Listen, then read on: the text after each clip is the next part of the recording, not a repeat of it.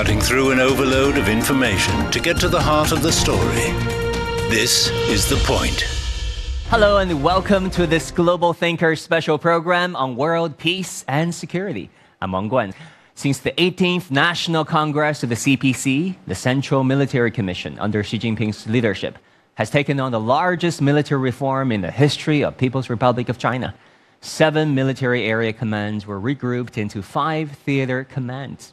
Now, 2022 marks the 95th anniversary of the founding of the Chinese People's Liberation Army. How far is China from reaching its stated goal of building a strong army? With heightened geopolitical conflicts, rising tensions between China and the United States, what role will China's military play going forward? I'm very happy to be joined today by leading military strategists and scholars from around the world. Now, joining me in the Beijing studio is Senior Colonel Zhou Bo. He's currently a senior fellow at the Center for International Security and Strategy at Tsinghua University. We also have with us here Senior Colonel Zhang Gang, Associate Professor of the International College of Defense Studies at National Defense University of China. We also have guests joining us online from New Delhi, India. We have Major General Dipankar Banerjee, former director at Institute for Peace and Conflict Studies. From Dakar, Senegal, we have Brigadier General El-Haji Bakakar Faye, Chief of Staff at the UN Office of Military Affairs in the Department of Peace Operations. From Washington, D.C., we have Rana Mitter, Professor of the History and Politics of Modern China at Oxford University. Also from Washington, D.C., we have Surya Gupta, Senior Asia-Pacific International Relations Policy Specialist at Institute for China-America Studies. Welcome, gentlemen. Now, let me begin with you, Senior Colonel Zhou. There has been this clash of narratives, if you will.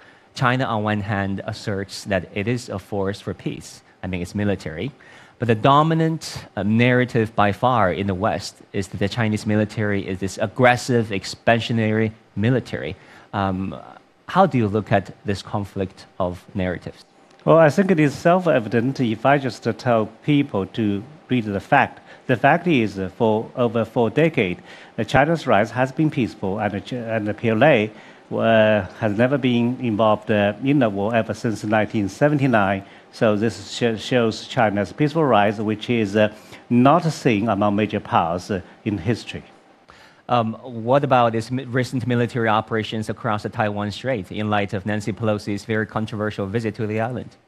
Well, actually, I believe Nancy Pelosi has actually changed the status quo because both Beijing and Washington point the finger at each other as to who actually has changed the status quo. But I think this time, Nancy Pelosi, in spite of the objection from President Biden or Pentagon, insisted on making such a trip. I believe she just wants to leave some legacy before her retirement. She just wants to have some limelight. But this is purely for her personal gain. So as a result, PLA actually sealed off 6 areas to conduct the unprecedented blockade over Taiwan Island. That shows both our determination to safeguard China's sovereignty, territorial integrity, and our unprecedented new capabilities. Both the White House in Washington, D.C., and America's new ambassador to China, Nicholas Burns, during an interview with CNN, said China's military were overreacting by asserting those blockades, shelling those bombs in around the Taiwan Strait. How do you look at those American assertions? Well, if you just say Chinese reaction is overreaction, then tell me what kind of a reaction is appropriate then. So because this is not initiated by us, therefore we are actually making a response. And this kind of provocation to China is unprecedented given the importance of Nancy Pelosi's seat in Americans' leadership. So we warned against such a trip. And President Xi actually had a phone conversation with President Biden. I'm not sure what they talked about, but from the readout, we know definitely Taiwan issue is there. And of course, given the gut feeling of a Chinese, I know how serious this conversation must be. So we give warning beforehand, and we are just taking necessary response. yes, this kind of exercise is unprecedented, but for this kind of unprecedented provocation, we probably would not be able to have such chance to do this. Senior Colonel Zhang Gang, let me turn to you. Considering the size, the deployment, and the posture of China's military these days, how would you characterize the role of China's military, the PLA, on the world stage right now? Pelosi's visit to Taiwan is a political provocation. So this exercise shows China has the capability and to safeguard our territorial integrity and sovereignty. But how far would China go? Would China's military go eventually? Given the persistent provocations from the United States. I think that reminds me of what our defense minister Wei Fenghe has said. If anyone dared to split Taiwan out of China, we will not hesitate to fight. We take any price and we'll fight to the end. All right. I do want to get some perspectives from outside China. Major General Banerjee, how do you look at the role of China's military these days? What kind of role do you think it has been playing around the world? The PLA now has emerged in this recent era as the largest military in the world, very sophisticated. In the last 15 years, major restructuring and reorganization has taken place, as a consequence of which the PLA is definitely one of two, perhaps, leading armed force in the world. Its navy is the largest. Its air force has acquired in recent years very sophisticated long-range bomber aircraft, fighter aircraft. It has reorganized its land forces into, as you mentioned, theater commands. It has also re-established its strategic support forces to meet the challenges of the new generation of war that the world is confronting today, and China is well in line to prepare for that. And hence, I would say that whether an army is for peaceful purposes or not is not really on the merit of the army, but depends upon the policy of respective governments. How is that armed force used actually in the international relations, in furtherance of national interests? And of course, I must say, in that context, China's role in recent years have been defensive and has been more in the nature of preparing for war rather than an engagement of hostile operations. But that is how I would like to define this thing. And in that context, I think we welcome China's engaging with the world, new policies that the chairman has laid down. For example, I'm sure we'll discuss on the global security initiatives laid out last year, which laid out a grand policy for the world in realms of defense and security. All right. Professor Rana Mitter, you wrote a book about China. That name is The Forgotten Ally. If you were to write a book now on the actual role China's military plays versus how it's perceived by Western countries, how would you put it? Well, I should just explain that title, Forgotten Ally, refers to the fact that China was the first and most long-lasting ally in the Second World War, of course, in cooperation with the United States and the British Empire after Pearl Harbor in 1941, and the Chinese role essentially in that Second World War experience, fighting against the Axis powers, tends to have been a little forgotten in the outside world. So that's why I use that title. And the context I think we really need to bring to bear, and I'd like to get this into the conversation early on, is something that's very different from the 1930s and 40s when I wrote that, the period about which I wrote that historical book concerning the World War II period. Because today, the world center of economic gravity has moved to the Asia-Pacific region. And China is central to that. But also, China is part of a nexus, a network of economic links, which are underpinned by some quite complex questions of security. So to some extent, I think we can say in the Asia-Pacific region, we are talking about a region where security is basically debated between major powers, between China, the United States with its naval presence, for instance, and also Japan, which we shouldn't forget is also a very major security actor in the region. But beyond that, we have seen in recent years one of the things that for global stability, global prosperity, global growth is absolutely essential at this post-COVID time, which is the capacity to integrate and have a stable economic environment in the Asia-Pacific. We can see that there are major trade groupings such as the RCEP, the Regional Common Economic Partnership, in which China, along with other Asian actors, is a major player.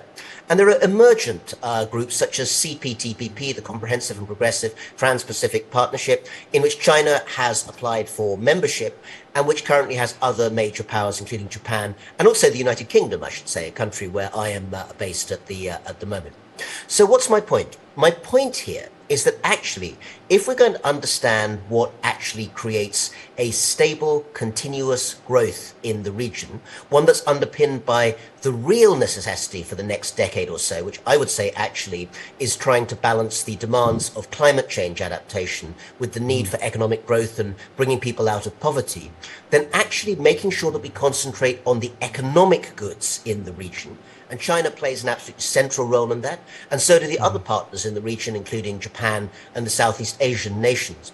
Yeah, talking about global goods, security is one of them. I want to bring in General Faye over there at the United Nations. General Faye, how do you look at China's role, China's contributions to UN peacekeeping missions? Thank you very much. China is among the P5 member in United Nations.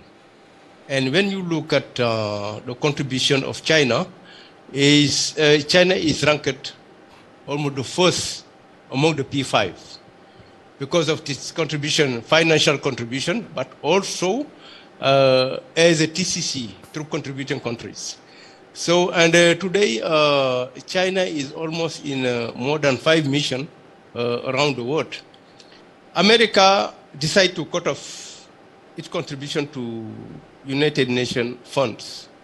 It was a huge challenge for us to continue managing the peacekeeping operation. And then China has taken over major contribution in form of extra budget funding. It was great. Mr. Gupta, how do you look at the contrast between the actual functions of the Chinese military versus the dominant narratives of the Chinese military by people in Washington, D.C., for example?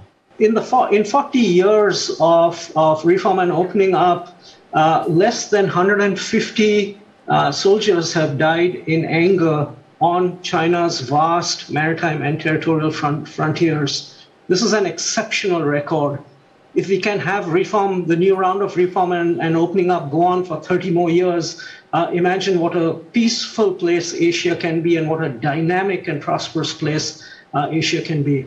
I would like to see a little bit more creativity in China's dispute resolution, territorial dispute resolution, which will also kind of take away some of these accusations with regard to the military. We have to understand, every major leader, I'm talking from Mao down, in the first 10 years of their power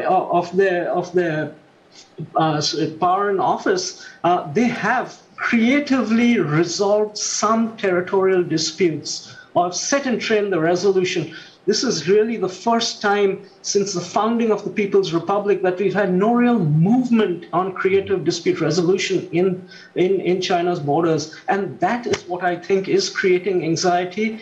And so China has been a peaceful force, a force for peace and stability, but at the same time, it creates anxieties of what its true intentions are down the line. And therefore, I think there's this disjuncture at China's end that it is peaceful and the record shows it's peaceful, and yet many of its neighbors and the West fear its assertiveness and what might come down the line in the future. Yeah, it is important to keep articulating China's intentions to a Western audience. Senior Colonel Zhou, I want to talk about the issue of Taiwan in light of America's provocations, i.e., Nancy Pelosi's visit to the province of Taiwan, do you think that is accelerating Beijing's plan to reunify with the island and by force if necessary?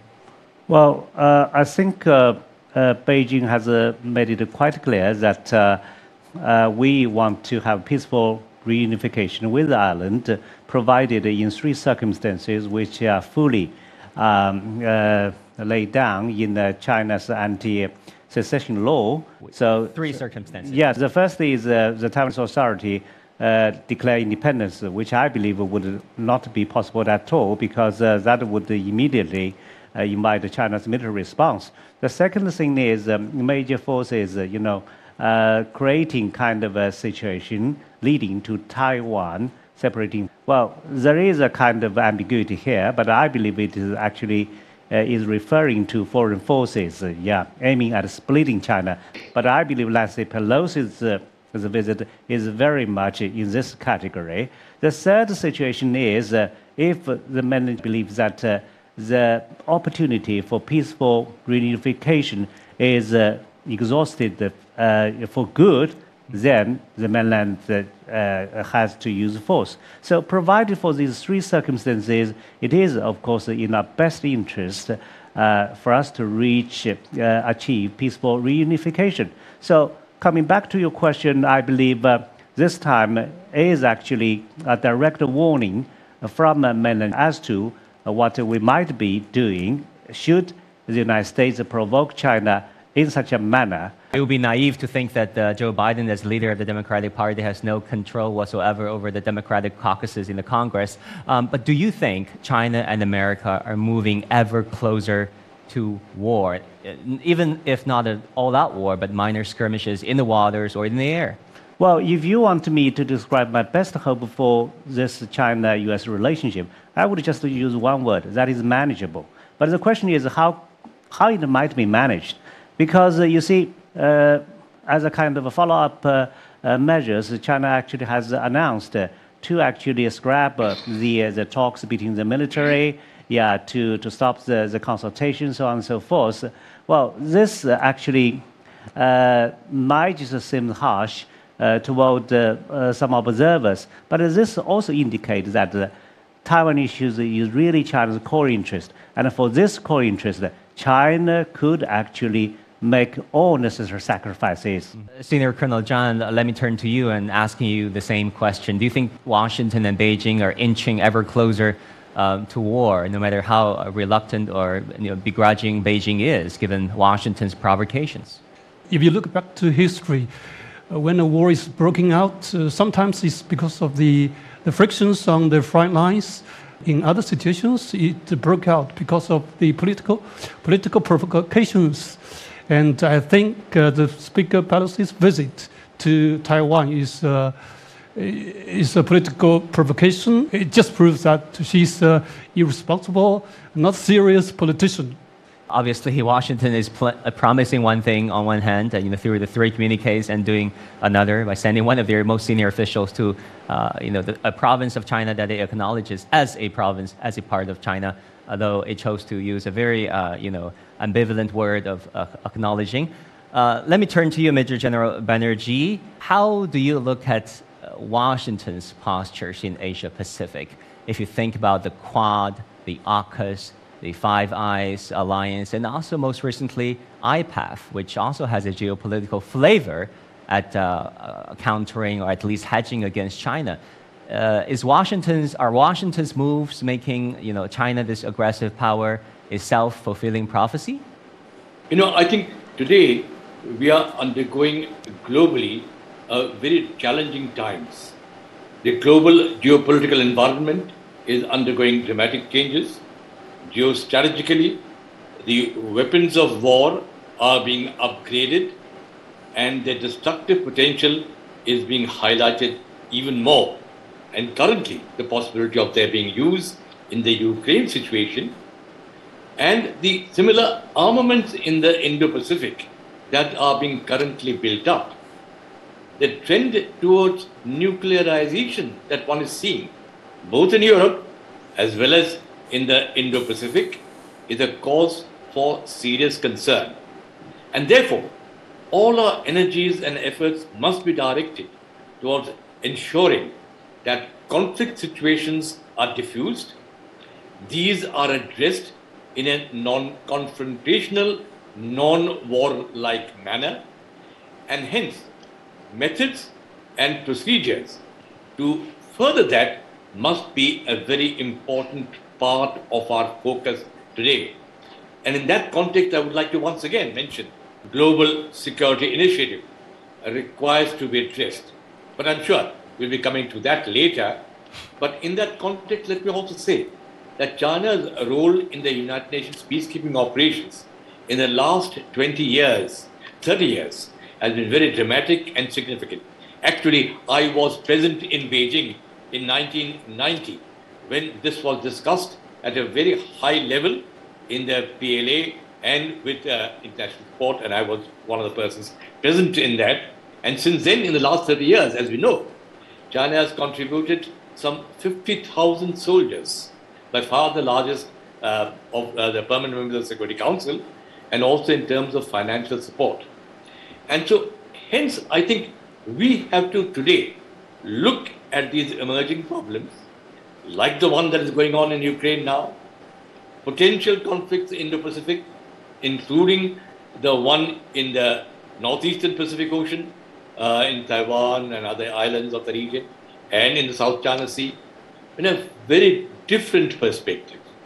How to prevent conflicts breaking out, not just who's right, who's wrong, and who has the right to attack or not. This is a challenge that confronts the entire global strategic community today. I want to bring in Professor Rana Mitter again. Professor Mitter, to what extent do you think the West is misunderstanding and perhaps even distorting the intentions and objectives of China's military? Oh, I think both sides are failing to understand each other. I think there's one particular element that has been very important in previous decades that is missing now, and which I can sum up in one word that we need to bring back. And that word is dialogue. I think that one of the things that is most urgent is the ramping up of extensive and multi-layered dialogue between key actors in major countries. And we keep talking about US and China. I point out that as someone who's based in the United Kingdom, we may not have so much of a direct link with China all the time, but of course, there are many other countries around the world that also have a real interest in this wider discussion. The questions of lowering the tension, talking about the creativity that was mentioned, I think, by Dr. Gupta, and the new sort of thinking that enables people to think outside the box that I think has been implied in everything that all of our speakers have said. I'll be honest with you, that can't come even through a video. We're talking on video screen at the moment, and that's great for having some sort of discussion. But I think in terms of getting people into a room who have had long experience of working with each other and understanding how to bring down the tensions, that's important for the Chinese side. It's important for the American side. It's important for other actors in Asia and elsewhere. It needs to expand much more, and there needs to be much more talking in quiet rooms behind the scenes where there are no cameras and nobody recording what's going on. We all know that looking at history, that's where the really important decisions during the Cold War between the Soviet Union and the United States were actually calmed down. Not when the cameras were on in the official rooms with people putting forward their talking points in the same way that they always do, but actually having a serious discussion with nuance, subtlety, and creativity. That's what we need right now. Mr. Suragupta, Rana talked about a very important issue of having meaningful and substantive dialogue, sometimes even in the form of private conversations behind closed doors when cameras were shut. But do you think that window of opportunity for meaningful dialogues between Washington and Beijing are closing these days, given the politicization of issues, given domestic politics on both sides, and given other factors such as path dependence? I wouldn't necessarily say they are closing, but let me say this from the Chinese perspective. It would much prefer that the Democrats and President Biden, who President Xi has had a long interaction with for many years, they are far more preferred than a Republican administration I have already seen in this administration both sides trying to lay a floor beneath which the relationship will not sink. While during the last few years of the Trump administration, there was no limit to which the relationship could sink. Yes, both sides have an incentive to talk. I think both sides are much better off talking. I wouldn't have very high expectations for talk right now, simply because everybody is going into a very heightened political season right now. We have the midterms coming up, but more importantly, it's the 20th Party Congress. And so at this point of time, I would say diplomacy becomes that much more important just to maintain that connection between the two sides. But I would not be too pessimistic about the two sides talking. I think 2023 will see both sides see each other in a renewed vision and really ratchet up engagement, including, and I would think this would be across the board. It'll be in the area of military, it'll be climate, it'll be economics. The impression will be created that the two sides are standoffish and don't want to talk, when the fact of the matter is they really don't have their interlocutors ready to talk because of politics. Let's see when the leaders of both capitals will be able to meet face to face. I want to thank all of our panelists for this fascinating discussion, and thank you, our dear audience from around the world, for tuning in for this Global Thinkers special on world peace and security. I want to thank all of you here. I'm Wang Guan in Beijing. Bye and take care.